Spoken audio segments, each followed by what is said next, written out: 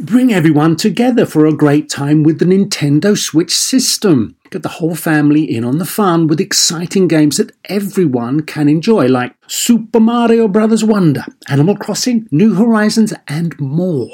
Nintendo Switch has 3 different play modes all in one system. Play in TV mode, tabletop mode, or handheld mode when you're on the go. Visit nintendo.com/US/Switch to learn more. Games rated E for everyone. Apple Card is the perfect cashback rewards credit card. You earn up to 3% daily cash on every purchase every day. That's 3% on your favorite products at Apple, 2% on all other Apple Card with Apple Pay purchases, and 1% on anything you buy with your titanium Apple Card or virtual card number. Visit apple.co/card calculator to see how much you can earn. Apple Card, issued by Goldman Sachs Bank USA, Salt Lake City branch, subject to credit approval. Terms apply. Welcome to Star Talk, your place in the universe where science and pop culture collide. Star Talk begins right now. This is Star Talk. I'm Neil deGrasse Tyson, your personal astrophysicist, and this is going to be a Cosmic Queries edition. Fan favorites, and they've been that way ever since we began these many years ago. My co-host, my comedic co-host for this episode is Negin Farsad. Negin, welcome to Star Talk. Oh my God, hello. And we're in the coronavirus, so we're all separated. Where are you right now?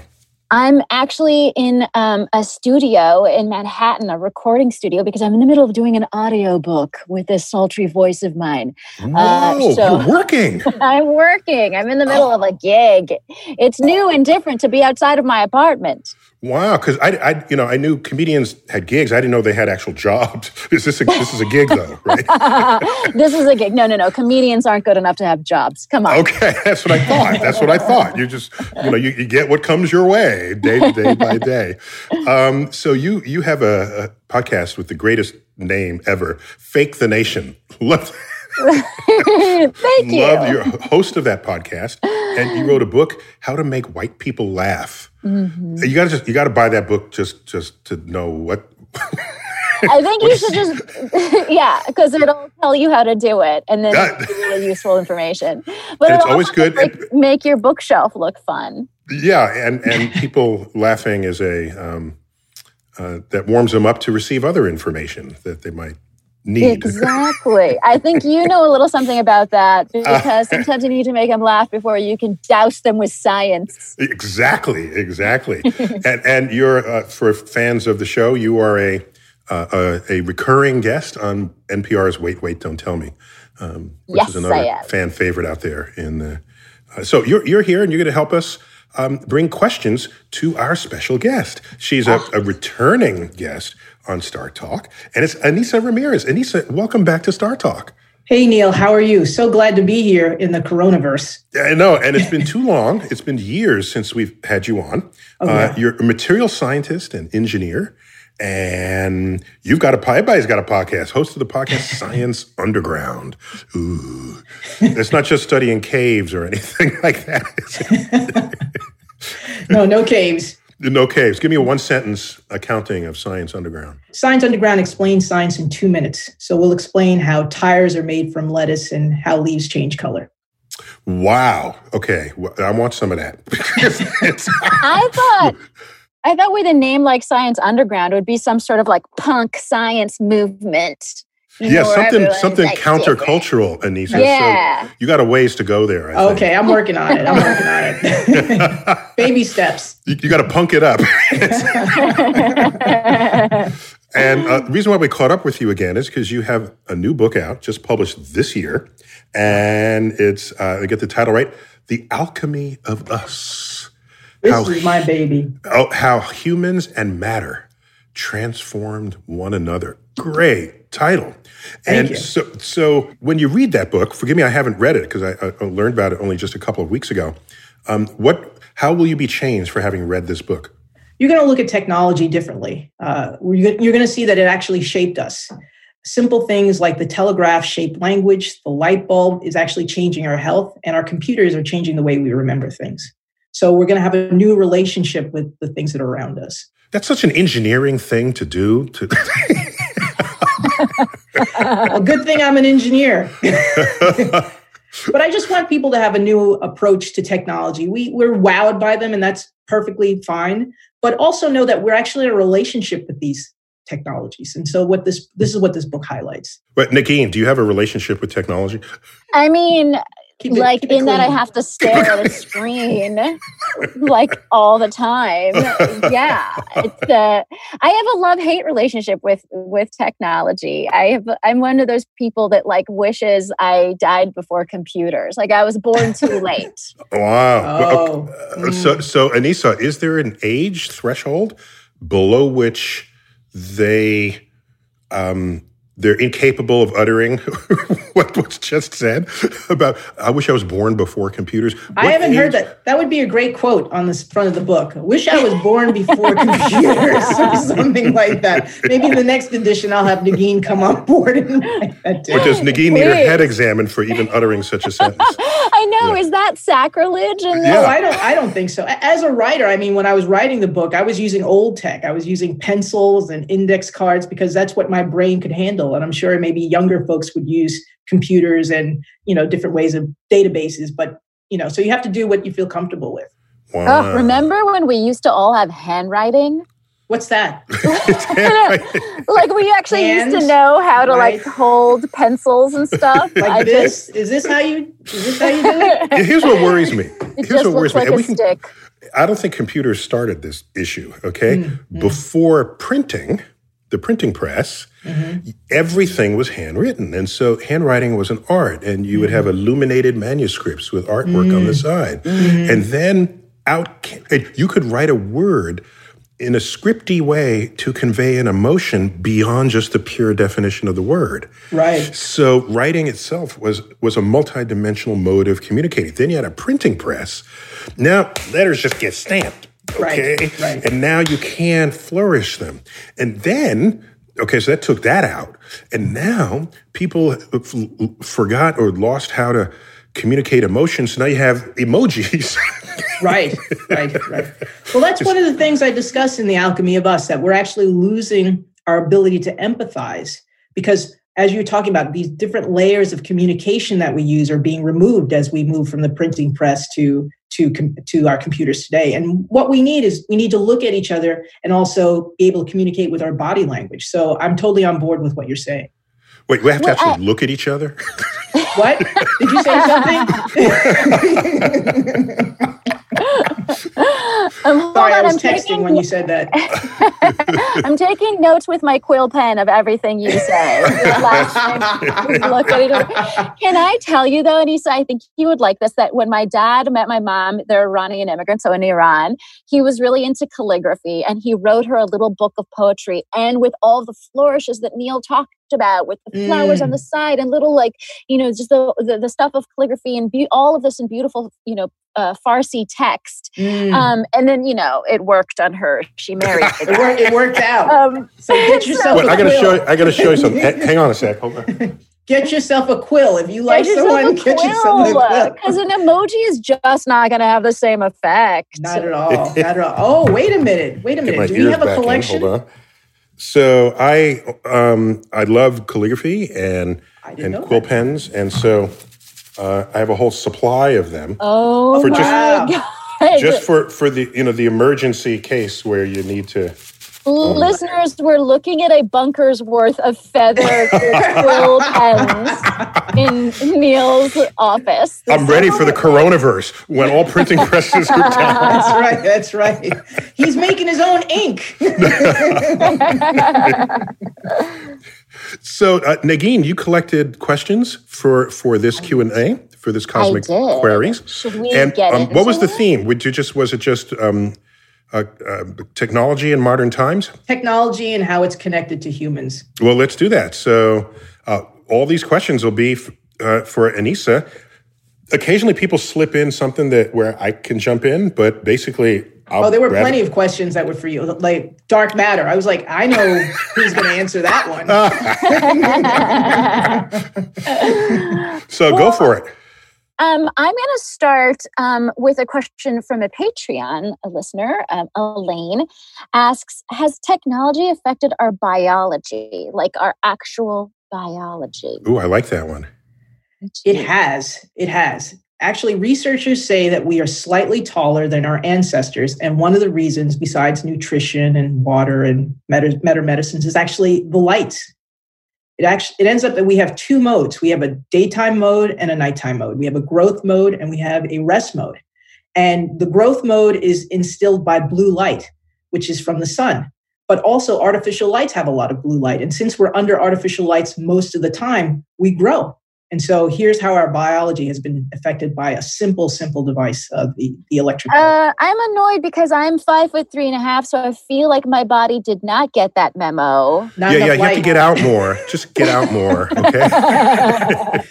I know, I've been hanging out in caves too much. That's right. Listening to Science Underground. See, I told you should get out. Wait, but so, all right, that's one aspect of it. But what about, okay, here's something. I don't know how old the two of you are, but I'm old enough to remember that if you were clumsy, someone would say, hey, you're all thumbs.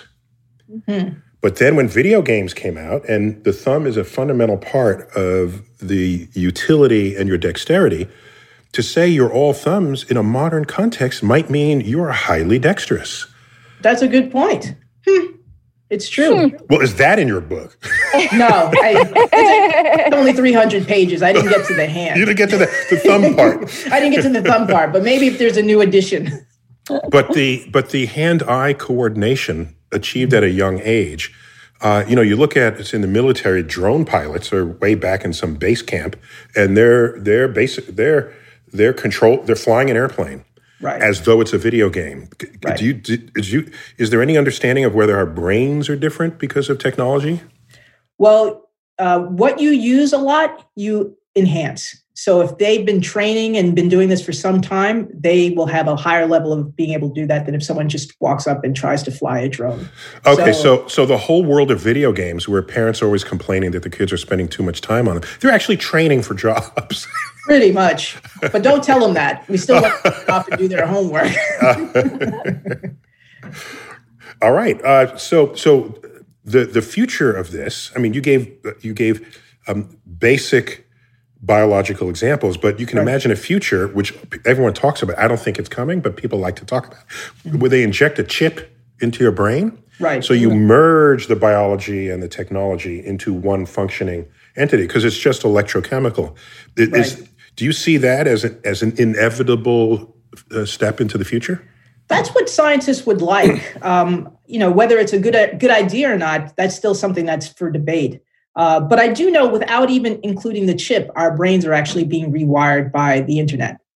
I can give you an example. I often ask people, I say, tell me your mother's phone number. And most people will say, well, they don't know their mother's phone number. They love their mother, but what they've done is they've offset that information to their cell phones. But I remember my childhood phone number. So because of the internet, because of its pervasiveness and the fact that we can have access to it all the time, our memories have changed. We don't remember what the information is, but where the information is. So we've already been rewired. Einstein is rumored for having said, never memorize anything that you can just look up. Why isn't Apple using that in their advertising? Einstein was born too early. Yeah, okay. Early. Hey, you should switch. Wait, we should have really been exchanged. This was all messed up. Can I say though that I don't think that I do feel like we're going in that being chipped direction, the way you're talking about, Neil. But I still feel like there's backlash to that. Like, remember when Google came out with Glass? And at first everyone's like, ooh, Glass. But then immediately, once started people wearing them, people called those wearers glass holes. You guys remember this? Wow. Yeah. Wow. And there was a backlash. People were like, no, don't merge your body. Like, don't have a thing on your body that does the thing. And so I feel like people, they have some limits. So what you're saying is that not to put words in your mouth, but you're saying if you remember me because you had to look me up in your database, then the pretense that you have some fond thoughts about our last encounter are false. And that fact was transparent to everybody. Is that what you're saying there? Yeah. I mean, because it's sort of like when a politician is glad handing like at a big rally and there's always like a person right behind them whispering like this person is from, Sheboygan, like this person's one of your donors. That's like what we're getting. And we know that the politician is fake. We know there's not very much sincerity in that. So that's basically Chip is just making it. Great. Yeah. You're just being a glass hole. I remember those people on planes. I think the backlash is that they were recording people in front of them all the time. And you wanted to be able to have control over your image being captured all the time and being lifted up into the cloud. So it was both those things. It was, having these fake interactions, but also you stealing my likeness for whatever use. Okay, so how about this then? Like in the movie Avatar, where the aliens, the life forms there, had like these USB ponytails, right? And they would plug it into like the right? They plug it into stuff and it would connect and then they would be able to communicate. And so if we had a USB port and we plugged in the internet so that we can gain immediate access to information. So it's really just for research, I guess, rather than for social interaction. What do you think of that? What are we doing with all that information? That's my question. I mean, most of the time I see people playing games. I don't know who you're hanging out with, Neil, but I'm seeing this and they're just, it's candy falling from the sky.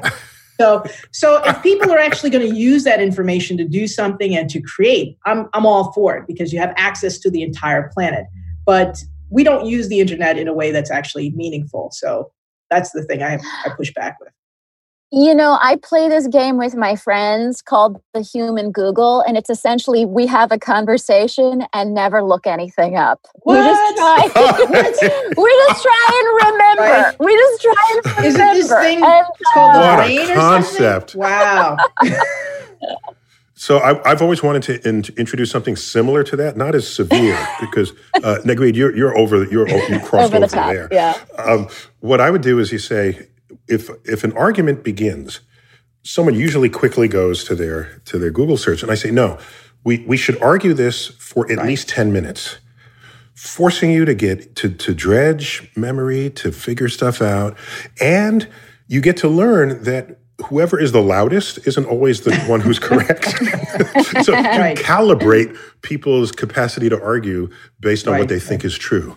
This is very useful. No, that's great because if you don't practice that, you're going to lose that ability. That's what we learn about the brain. The brain is this wonderful thing. It's called plastic. It will change. If you give it a new talent, a new skill, it will enhance it. But if you stop using that skill, it will lessen. So it's Don't call my brain plastic. I mean it in a good way. hey man, your brain is plastic. It's a compliment. It's a compliment. Okay, in a good way. It's bendy. It's malleable. It can change and enhance. But if you don't use those skills, and it'll also stay in a landfill forever. That's right. Float in the ocean. They hold soda. Dolphins will choke on it.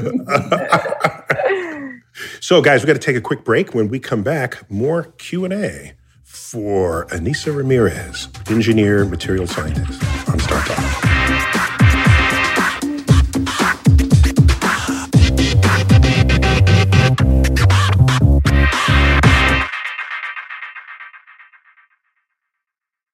Working moms have way too many to-dos. Switch to H&R Block and have an expert do your taxes for you. Block guarantees 100% accuracy and your max refund or your money back. And with their no surprise guarantee, you'll always know the price of your tax prep before you begin. You can even meet with a tax pro in a Block office or online from home. So take a breath, moms. This tax season, it's better with Block. Make an appointment at hrblock.com. All tax situations are different. Not everyone gets a refund. Limitations apply. Description of benefits and details at hrblock.com/guarantees. Whether you're a family vacation traveler, business tripper, or long weekend adventurer, Choice Hotels has a stay for any you. And that's good, because there are a lot of me's. Choice Hotels has over 7,400 locations and 22 brands, including Comfort Hotels, Radisson Hotels, and Cambria Hotels. Get the best value for your money when you book with Choice Hotels. Cambria Hotels feature locally inspired hotel bars with specialty cocktails and downtown locations in the center of it all. Hey, that's me. Radisson Hotels have flexible workspaces to get the most of your business travel and on-site restaurants.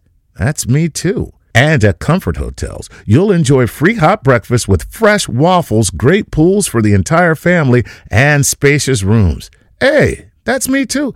I guess I'm just going to have to stay at all of them. Choice Hotels has a stay for any you. Book direct at choicehotels.com, where travel comes true.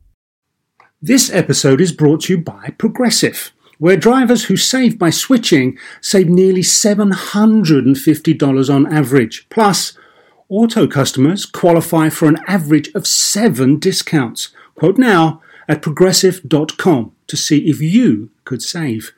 Progressive Casualty Insurance Company and affiliates, national average 12-month savings of $744 by new customers surveyed who saved with Progressive between June 2022 and May 2023. Potential savings will vary. Discounts not available in all states and situations.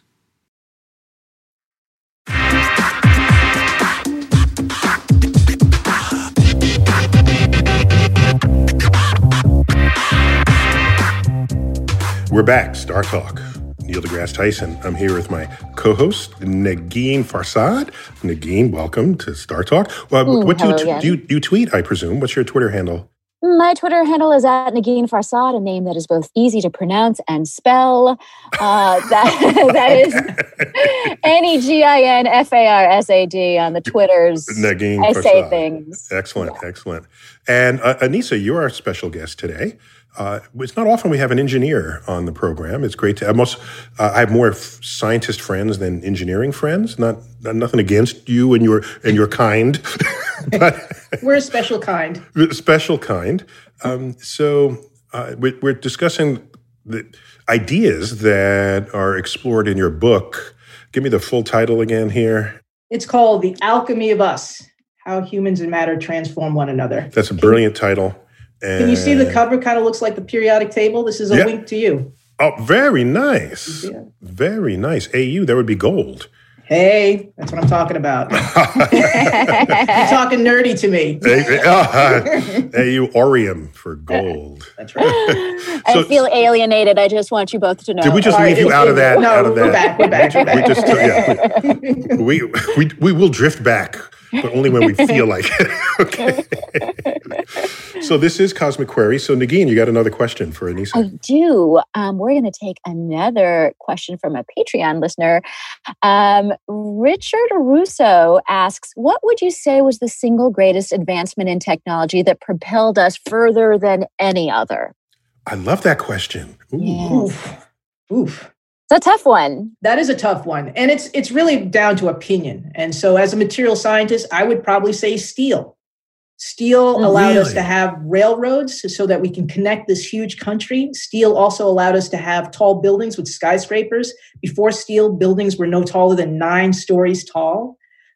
So those two things, the railroads, skyscrapers, department stores, that's commerce. This small material made made this economy grow. So that would be my vote. So you couldn't build taller buildings because the structural integrity of what was used before, bricks and things, that's right, would not support the weight. You could use stone, but the rooms on the first floor would be very, very small because you needed a lot of stone to hold up all of that weight. But steel I live in a building where it's a stone building, and is that right? I look at the blueprints for every floor as it gets higher and higher. Mm-hmm. And in my apartment line, I say, "Hey, wait a minute! They got more space than we do." It's not their fault; it's architecture. But we have really thick walls, and you can't hear the neighbors, so it works out great. Yeah. Free war. So, how about you, Negin? What would you think is the most important? Oh my gosh! I mean, I was. That steel thing really. By the way, when was steel created? Yeah. When did we date that? Steel's been around for a while. I would say the late 1700s. But the way to make a lot of it was in the 1850s. That was Henry Bessemer. Right. So then there was all this stuff that happened before the 1850s. And all this advancement, I guess, I mean, you sort of mentioned this before, Neil, but the printing press, I feel like that's a big one because people were like, oh, let's form a government. How would people even know what our Constitution is? We'll print it. We've got this printing press, right? And then oh, we're just going to hand them out like brochures. What's a brochure? You know, and everyone was learning. Yeah. What's a newspaper? Well, so I feel like that was a big one. Definitely the printing press. The printing press also helped to start religions. Martin Luther wanted to separate from the standard way of religious practice, and so he created these pamphlets, as you talked about. From Catholics, just say it. I'm trying not to get attacked, but okay. No. I'm focusing on the technology. But yeah, I would say the printing press is definitely up there. I can say you're both wrong. I go way back. I'm a way back guy. Okay. I'm going to say the wheel and axle. Oh, man. Ooh. Tell me why. Well, because then you can move stuff. You can build stuff. What is this wheel? I haven't been outside. So, don't. Okay. Imagine life before the wheel and life after the wheel. You would say, hey, I'm living in the future. Look what I can do. As someone who has to stroller a baby through the streets of New York, the wheel does not always hold up against potholes. Oh, okay. So well, in terms I think of caveman invention, had worse than potholes in there. They didn't even have roads. They didn't have Starbucks. They didn't have anything. You're not like wheeling the way you do through like an airport terminal where it's like butter and you're just gliding through. Like that's not what it looked like for prehistoric man with their little wheels. Nick Green, you're not swaying the attitudes of Trog.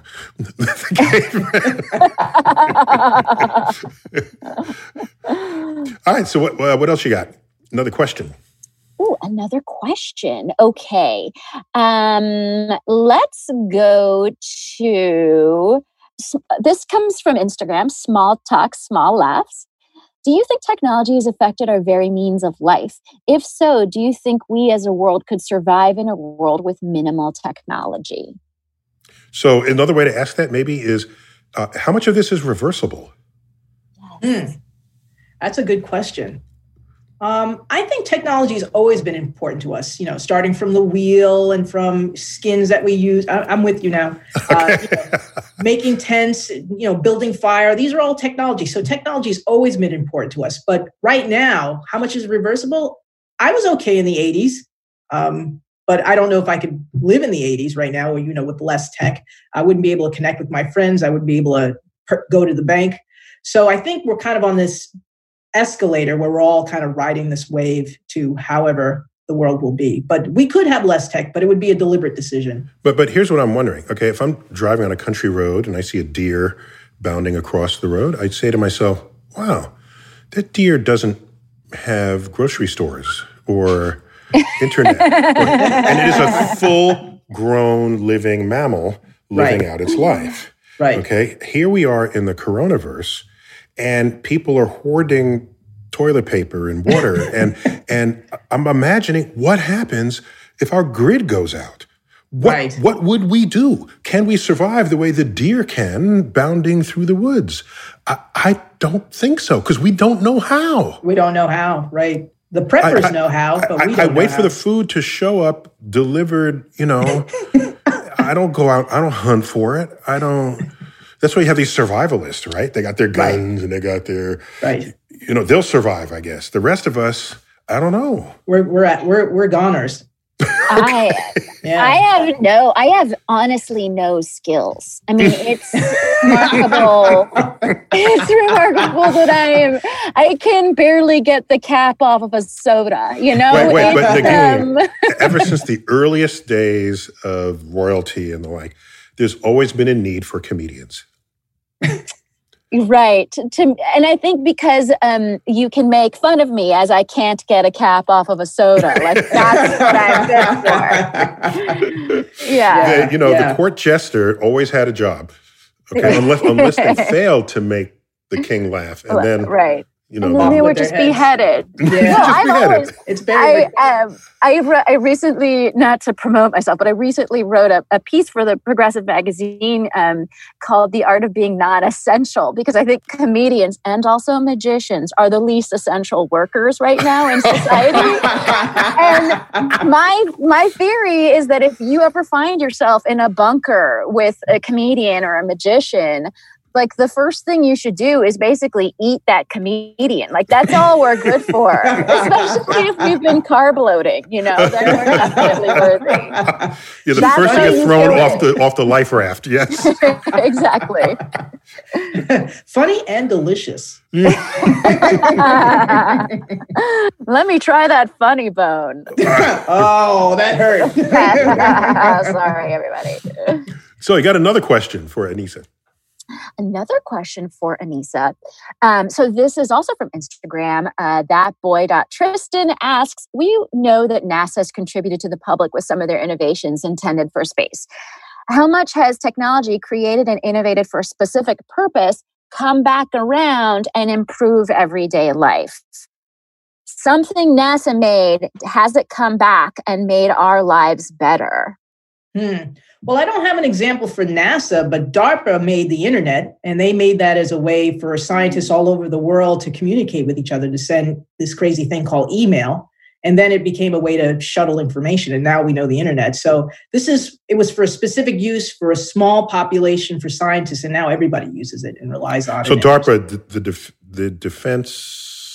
Yeah, I don't know the meaning of that acronym. I just know it is DARPA, but it's definitely part of the Department of Defense. The Defense Advanced Research Projects Agency or something, right? So they have a budget where they only fund things that are kind of out of the blue and have a low chance of succeeding, because you need to risk takers out there to high risk but high return. Right. But you don't spend all that much money on it. Their budget is relatively low, but yeah. And I always confuse the internet as a thing with the World Wide Web as a thing, because I do know that at CERN, the particle accelerator in Switzerland, the physicists there made major contributions to this internet thing. And so I may be getting those confused, but yeah, essentially what I was trying to get across is that it was targeted for scientists to communicate. And so with a small, and then it was launched into the rest of the world, and it became the thing that we know. So the questioner is presuming that we want to invent something for a purpose, and we do it, and then it solves that purpose, and then we're all done, and we move on.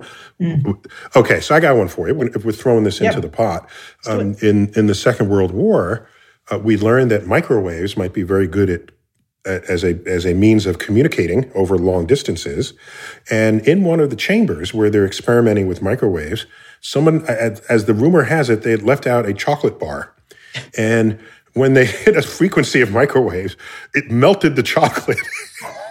And they said, what? Huh? And then that guy was like, hold on, let me go get a Hot Pocket and see if it works. Exactly. Oh, let me invent the Hot Pocket. He invented the Hot Pocket. And then go see if I can. Now, see how our life has benefited from these? So out of that concept came, of course, the contained microwave oven. And the microwave oven exists not because anyone tried to invent it. It exists because we saw the off-ramps from what it is working with microwaves to begin with. But my favorite example here is a physics professor of mine from college who specialized in the study of molecules in space. And he discovered a new physics phenomenon called magnetic resonance, nuclear magnetic resonance, where the nucleus of an atom would vibrate in a way depending on what kind of energy you passed across it. And that correlation was not previously known. And he won a Nobel Prize for it, nuclear magnetic resonance. Then a medical technician said, wait a minute, if one nucleus vibrates this way and another vibrates a different way, maybe I can make a cavity, and then we can identify what atomic nuclei are in the thing that you put in the cavity? And thus was born the MRI, the magnetic resonance imager in hospitals. Nice. Because now you can image things, you can image soft tissue that X-rays could not. That's and awesome. Of course, the original name of it had one of the N words you're not supposed to use, like nuclear magnetic resonance. Yeah. Can't use that N word. I got so scared for a second.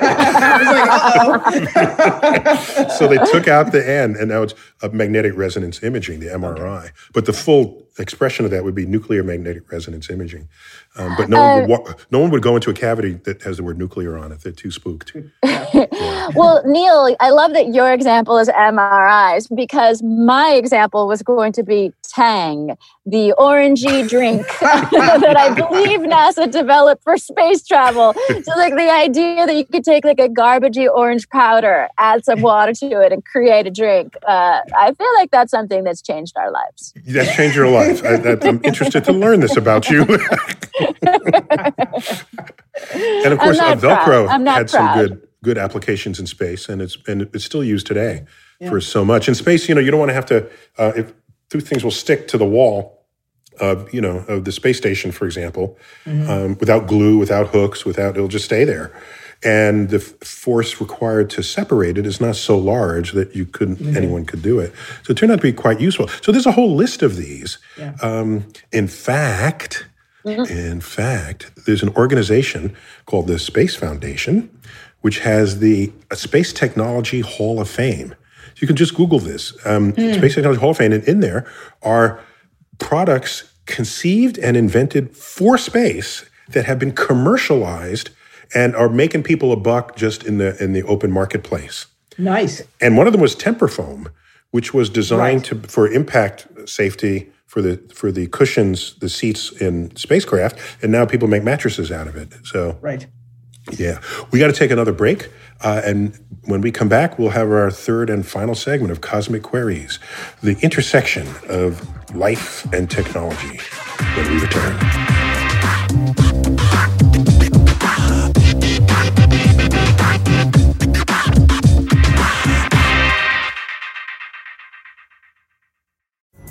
Pulling up to Mickey D's just for drinks? Oh yeah, that's me. Nothing extra, just perfection and a straw. Coming in hot for the coldest cups on the block. Because there are drinks. Then there are drinks from McDonald's. Mix things up with any size lemonade or sweet tea for $1.49. Perfect with our classic fries. Price and participation may vary. Cannot be combined with any other offer. Ba-da-ba-ba-ba. In a fast-paced world, every day brings new challenges and new opportunities. At Strayer University, we know a thing or two about getting and staying ahead of change. For over 130 years, we've been providing students like you with innovative tools and customized support, so you can find your way forward and always keep striving. Visit strayer.edu to learn more. Strayer University is certified to operate in Virginia by Chev and has many campuses, including at 2121 15th Street North in Arlington, Virginia. Sometimes it takes a different approach to help you unlock your true potential. With Capella University's game-changing FlexPath learning format, you gain relevant skills you can apply to your career right away. Earn your degree from an accredited university and be confident in the quality of your education. Imagine your future differently at capella.edu. Capella University is accredited by the Higher Learning Commission. Learn more at capella.edu/accreditation. Hey, we'd like to give a very special Patreon shout out to the following Patreon patron, Andy Green. Andy has been a terrific supporter of Star Talk for quite some time, and we certainly appreciate his support. And if you would like your very own Patreon shout out, please go to patreon.com/StarTalkRadio and support us.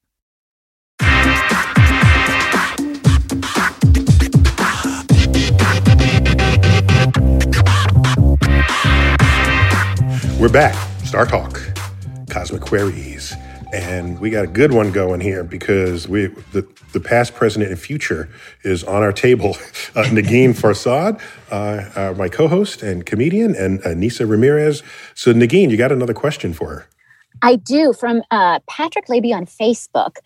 He asked, do you think that there will be a day when technology will divide us even more, that the rich will have the majority of it and the poor will be outcast and will not have any technology? Yeah, Anissa, how much sociology do you get to in there? Yeah, I know. Well, I think the question is very good. I don't talk a lot about the division of society, particularly that topic, but I do think that it's going to continue to stratify us in many ways because it's a matter of access to technologies. You need money to do that. And so if we have a technology and it requires that you be connected to it and you don't have the money, there's going to be a further divide between these two things. So I don't talk about that so much in The Alchemy of Us, but as I was researching it, I definitely saw how this could possibly be a problem. So isn't that the premise of Avatar? Neil, you mentioned Avatar earlier. Okay, there was a guy, an ex-military guy, who couldn't afford the operation to get his legs. It was in the future, so the principal would be able to do that. So, there was sort of, he could not live his fullest life simply because he didn't have the money to do so.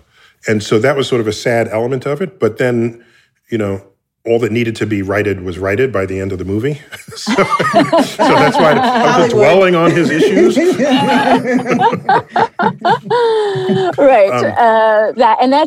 a biopic of the future. So we're all just going to have an Avatar future with blue stuff.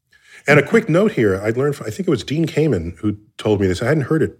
Was it Dean Kamen? Yeah, I think it was Dean Kamen who said that initially there's a big divide between the haves and the have-nots for a new technology. But new technologies never really work well. All right? And so by the time they work really well, their price has dropped and the company gets wealthy, not because they're selling it to rich people, but because they're selling it to everyone. And so now that everyone has a cell phone, a smartphone, basically, you're not looking, they're rich, they have a smartphone. No, everybody has a smartphone. Right? And so, except for the poorest of the poor. And so I was walking the street a few months ago, before the COVID, and a homeless person stopped me. And he was laying in the street. And I said, you're Neil deGrasse Tyson? I said, yeah. And he said, yeah, I saw you on Netflix. And it was like, you're homeless in the street. How are you getting Netflix? Wow. Explain that one to me. Yeah. Their promotion's amazing. Whoever's doing marketing for Netflix, he needs to get a Nobel Prize. That's amazing. Oh, really good. Yeah, he's good. So let's see how many questions we can squeeze in. Since we've been luxuriously answering these questions. But let's see if we can speed it up. Okay, go. This one is a little bit related to what we're just talking about. But Virgil Hayward asks on Facebook, kind of a simple question, but I often wonder if we were ready for the technological era. Do you believe that we, in this time, are mature enough in the way we use technology? Has it been more harmful or useful? Ooh, good one. Anissa. I don't know if it's a matter of maturity. I don't think we're fully informed. So some of the devices that have come into our lives, we didn't know that we were actually giving away some of our privacy. I think that if we knew about that to a deeper extent, then we would make different decisions. Like having those devices that record us and we can have a voice command. They're also recording us at the same time, and that information is being stored. Maybe if we knew that in much more detail, we could make different decisions. So it's not a matter of maturity. I think people are mature. I think they don't have all the information. So disclosure is a thing. Definitely. Okay. All right. But isn't there a thing where we're so addicted to our phones because we're sort of the guinea pig cohort? We don't know how to put them down or how to modulate our use of them because we're like dum-dums and it came to us. Well, they also have designed these things to be addicting. They know that our brains get fired up when we see things that give us a sense of success and award. So that's the reason why we get pulled in. So sure, we may not be the most disciplined, but it's also that the apps and the like are also taking advantage of that. So any country that wanted to take over another country, just hand them free apps that'll addict them, and they won't even know you're coming. I think that's happening. You weren't supposed to say that. Sorry, I didn't say that. You didn't say that. No. Scratch that. We'll cut that out in the edit. Yes. Okay, got another question. Another question. This is also from Patreon. Woody asks, and I love this because I have questions about conspiracy theories myself. Are 5G conspiracy theorists just Luddites? And where does their ideology fit into how technology shapes us? Ooh, I don't want 5G people coming to my house. So I'll just say that we need to learn much, much more about the connection between health and 5G and the thing. And a lot of people are always attaching to that new thing so that they can attach their conspiracy onto that. But there's still what is the fear, in case listeners don't know what the fear is? That birds are going to die. What have you heard, Neil? I've heard just things about our health. Yeah, like you said a moment ago, it's driven by ignorance of technology. Any new technology, if it's not fully explained and people don't take the time to sit down and recognize how it works and why it works, you still have people today who put food in their microwave oven and say they're nuking it, as though there's some kind of nuclear radiation going on in there. And that's not the case. It's just simple microwaves, which you use every day when you use your smartphone. The different frequencies, of course. But so China pioneered 5G. The way we in America pioneered 4G LTE. We pioneered that, which enabled all kinds of streaming that wasn't previously available. Whole companies rose up within the marketplace, exploiting the bandwidth that provided. So 5G would take that yet another notch, except we didn't pioneer that technology, so people are a little spooked. China, people, they're China spook people. And so, but getting back to the specifics of the question, do you see technology as more susceptible to conspiracy thinking than other aspects of our lives? I think so, because it's so complex and people don't understand it. If I said, the light bulb is coming into our homes, it would be a little bit of an extension of what life was like before with gas lamps and the fireplace. And you're like, okay, I don't know about a conspiracy here. But now with these technologies that have tons of code that's so distant and so unfamiliar, it's easy to latch on to something unfamiliar and say, okay, well, this is the cause of my ailment or what have you. So we can expect this for every wave until the technology is so absorbed that it's just commonplace and no one thinks about it anymore. Or if we start explaining it. That could be the other. What?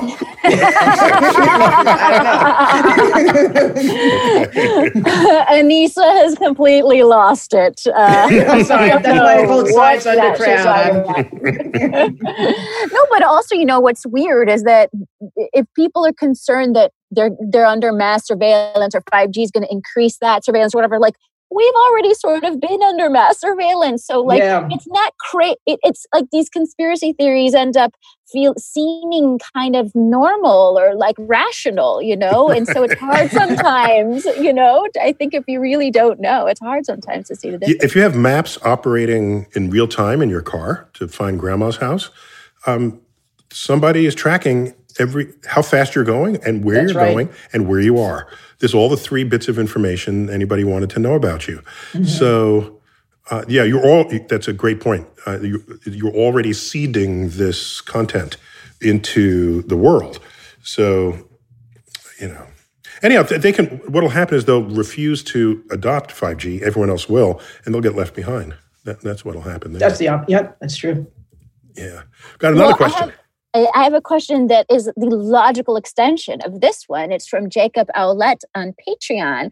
And he asks, do you think that the rate at which we continue to progress in technology will continue, or might it drop off sometime in the future? I don't think technology is going to slow down. I mean, maybe now in this pandemic, it's slowing down a little bit, but I think we're going to continue to do progress. If not, what are we going to do with all these scientists? We better keep them busy. Just give him something. Give him the prize. Do something. So I don't think it's going to slow down. What did we do with the scientists during the Dark Ages? Weren't they just churning butter instead? There were no scientists in the Dark Age. That's why it's called the Dark Ages. But during the war, they kept mathematicians busy. They're like, well, make these math tables, these very, very thick math tables. And, we use them today. So we've got to keep them busy. It's a welfare program. It is a welfare program. It's a very smart one. I do feel like there's going to be a time where people are just forget it. I'm joining a commune. Like I can see people just being like, I'm going to a farm. None of this is worth it. And I've never met anyone under 30. Stops. I've never met anyone under 30 who came close to having that thought. But then the second they turn 31, that's what it is. They're like, boom. When the farm I mean, think about it. If you're going to say, oh my gosh, I'm overwhelmed by all this technology, young people don't think or feel that at all. This is their life. They're not overwhelmed by it. If it is what they're forged in it. So right. Maybe my generation's the one that's just feeling a little overwhelmed by it. And I take a break from it. Like, on Sunday, I'll just say, okay, 3 hours, I'm not going to look at my phone, just so my whole brain will come back. Yeah, just that's brave of you. I miss it the whole time. Something could happen in those 3 hours. Something can happen. You could miss a tweet. A tweet could go by. I know. What happened? Who? Oh, man. Do we have time for one more? Yeah, let's do a couple more, yeah. Okay. So Todd Ambrose wrote on Facebook, how can we make sure that technology is used to benefit all humankind and bring us to a more peaceful and intelligent rather than dystopian society? Todd's watched some movies set in the future, and it's always dystopian. Yep. Ooh, that's a good question. Well, we can always control technology with our purchases. If we don't like the way something's going, we can not purchase it, or we can encourage other people not to purchase it. Yeah, but when bad things happen, it's not because everyone makes a bad thing happen. It's because one person makes a bad thing happen, exploiting the technology for nefarious It's a good point. Reasons. So what should we do about that? I'm asking you. You're the engineer. I think that we should keep an eye on each other. I also think when we make technology, we often think that it's going to be used in positive ways, and we need people who do bad things to look at a technology and show us, okay, how is this going to be used in a bad way, and then put some fail safes in it to just kind of stop that. So it's like a hackathon where a hackathon, exactly. Yeah, if I have a secure system, I invite in the world's best hackers, see if they can hack into it. Try it. Okay, we'll fix that. There's a hole. And whoever hacks in, they get a reward. Absolutely. Yeah, and now that bulletproofs my system. Okay, so we need more of that. I think we need more of that for all devices. But I also think like fashionability and trends, there's a cultural pressure on certain technology. It's like you think like I talked about glass holes before. That was just cultural pressure that ended that, or beta versus VHS. You know what I mean? Like people just randomly decided that How VHS old are you? was going to win. How old are you? I just applied for Medicare, you guys. Okay. I look really good for my really age. good, yeah. Cultural pressure will do it, but I think from the onset, as we're making the innovation, we should start to think those hard questions. How can this be misused? Okay, so that's got to be a fundamental part of the development of it. I think so. Very good. Is there a technology, Anissa, that you are currently worried will be misused in the future? Well, I'm a little worried about driverless cars. They are being sold as wonderful ways to take us to places, and I think that's great. But they're actually ethical decisions that are being made in the algorithms. So when the car is at a place where it can possibly have an accident, it will make a decision who it's going to harm. And I think this is like the trolley car analogies, right? Yeah. Well, those are humans, though. Right. But this is an algorithm. And so I think that ethicists and philosophers should be part of that decision-making when they talk to computer scientists, like what is the best way? Because right now it's a couple of people with low-grade body odor who are making these decisions. And I would like someone in another pay grade to be making. So what you're saying is if a car is going to hit two people by veering right or one person by veering left, it will make a decision. I want to make a decision. I'm going to hit the one person, possibly kill them, but then we're net plus one life by that decision. Right. But as I used to be a lifeguard, they would say, look, if there's an old person and a young person who's, in trouble, choose the younger person. I don't know if the algorithms are doing that. So we need some human interface in there too. Interesting. I don't want you to ever be my lifeguard. Yeah, it wouldn't look good. I wouldn't save me, so it's okay. All right, we got time for like two more real quick. Okay. Oh, What do you think? Oh, sorry. This comes from Mineko Hazagawa on Instagram. What do you think has been the single biggest missed opportunity for technological advancement due to other factors, i.e. death of the inventor, sociopolitical factors such as war, disease, or lack of funding? Ooh, that's a good question. Yeah. I think we've capitalized on most inventions. I can't think of one that hasn't been capitalized. Even with death, like I'm thinking about DNA, we stole Rosalind Franklin's picture. So people always capitalize on inventions. I can't think of anything off the top of my head of where there was a lost opportunity. Just to clarify, Rosalind Franklin was co-discoverer of the DNA and had this wonderful picture that explained how things were arranged. She had it to the side. It was actually taken, for lack of a better term. She didn't get the Nobel Prize, but we all know what DNA Watson is. and Crick did. But I think they're doing a biopic on her if they haven't already. I'm glad. There's actually a couple of films. So. Yeah, she's getting her due. Yeah. So for me, the way I see this, and unfortunately we're going to have to wrap here, is it's not so much that there's a single invention that could have been further exploited and was not. I think there's an entire slowdown that comes about by a rising population of people who are just simply anti-science.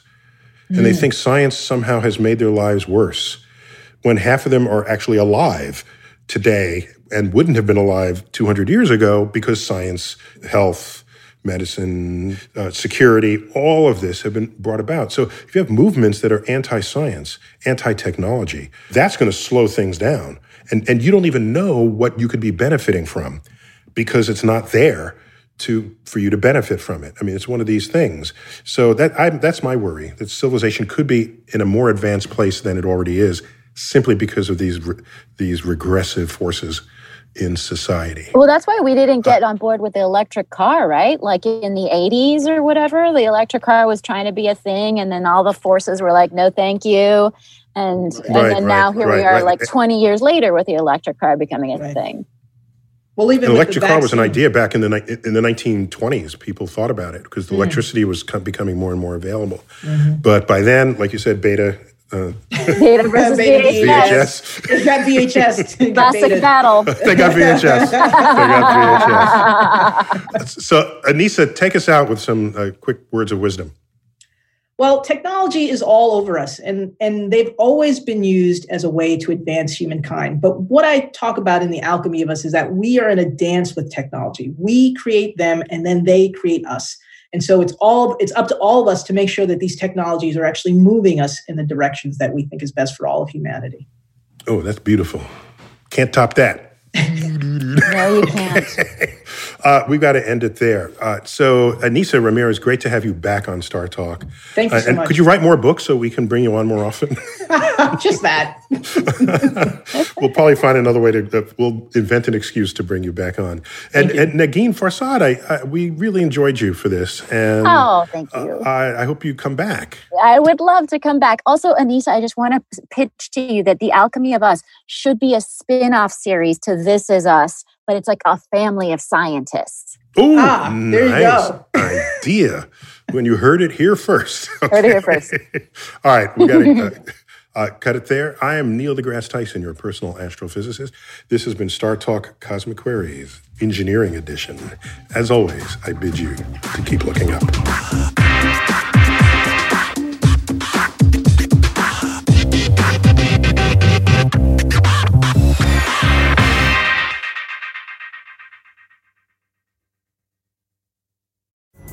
Pulling up to Mickey D's just for drinks? Oh yeah, that's me. Nothing extra, just perfection and a straw. Coming in hot for the coldest cups on the block. Because there are drinks. Then there are drinks from McDonald's. Mix things up with any size lemonade or sweet tea for $1.49. Perfect with our classic fries. Price and participation may vary. Cannot be combined with any other offer. Ba-da-ba-ba-ba. Sometimes it takes a different approach to help you unlock your true potential. With Capella University's game-changing FlexPath learning format, you gain relevant skills you can apply to your career right away. Earn your degree from an accredited university and be confident in the quality of your education. Imagine your future differently at capella.edu. Capella University is accredited by the Higher Learning Commission. Learn more at capella.edu/accreditation.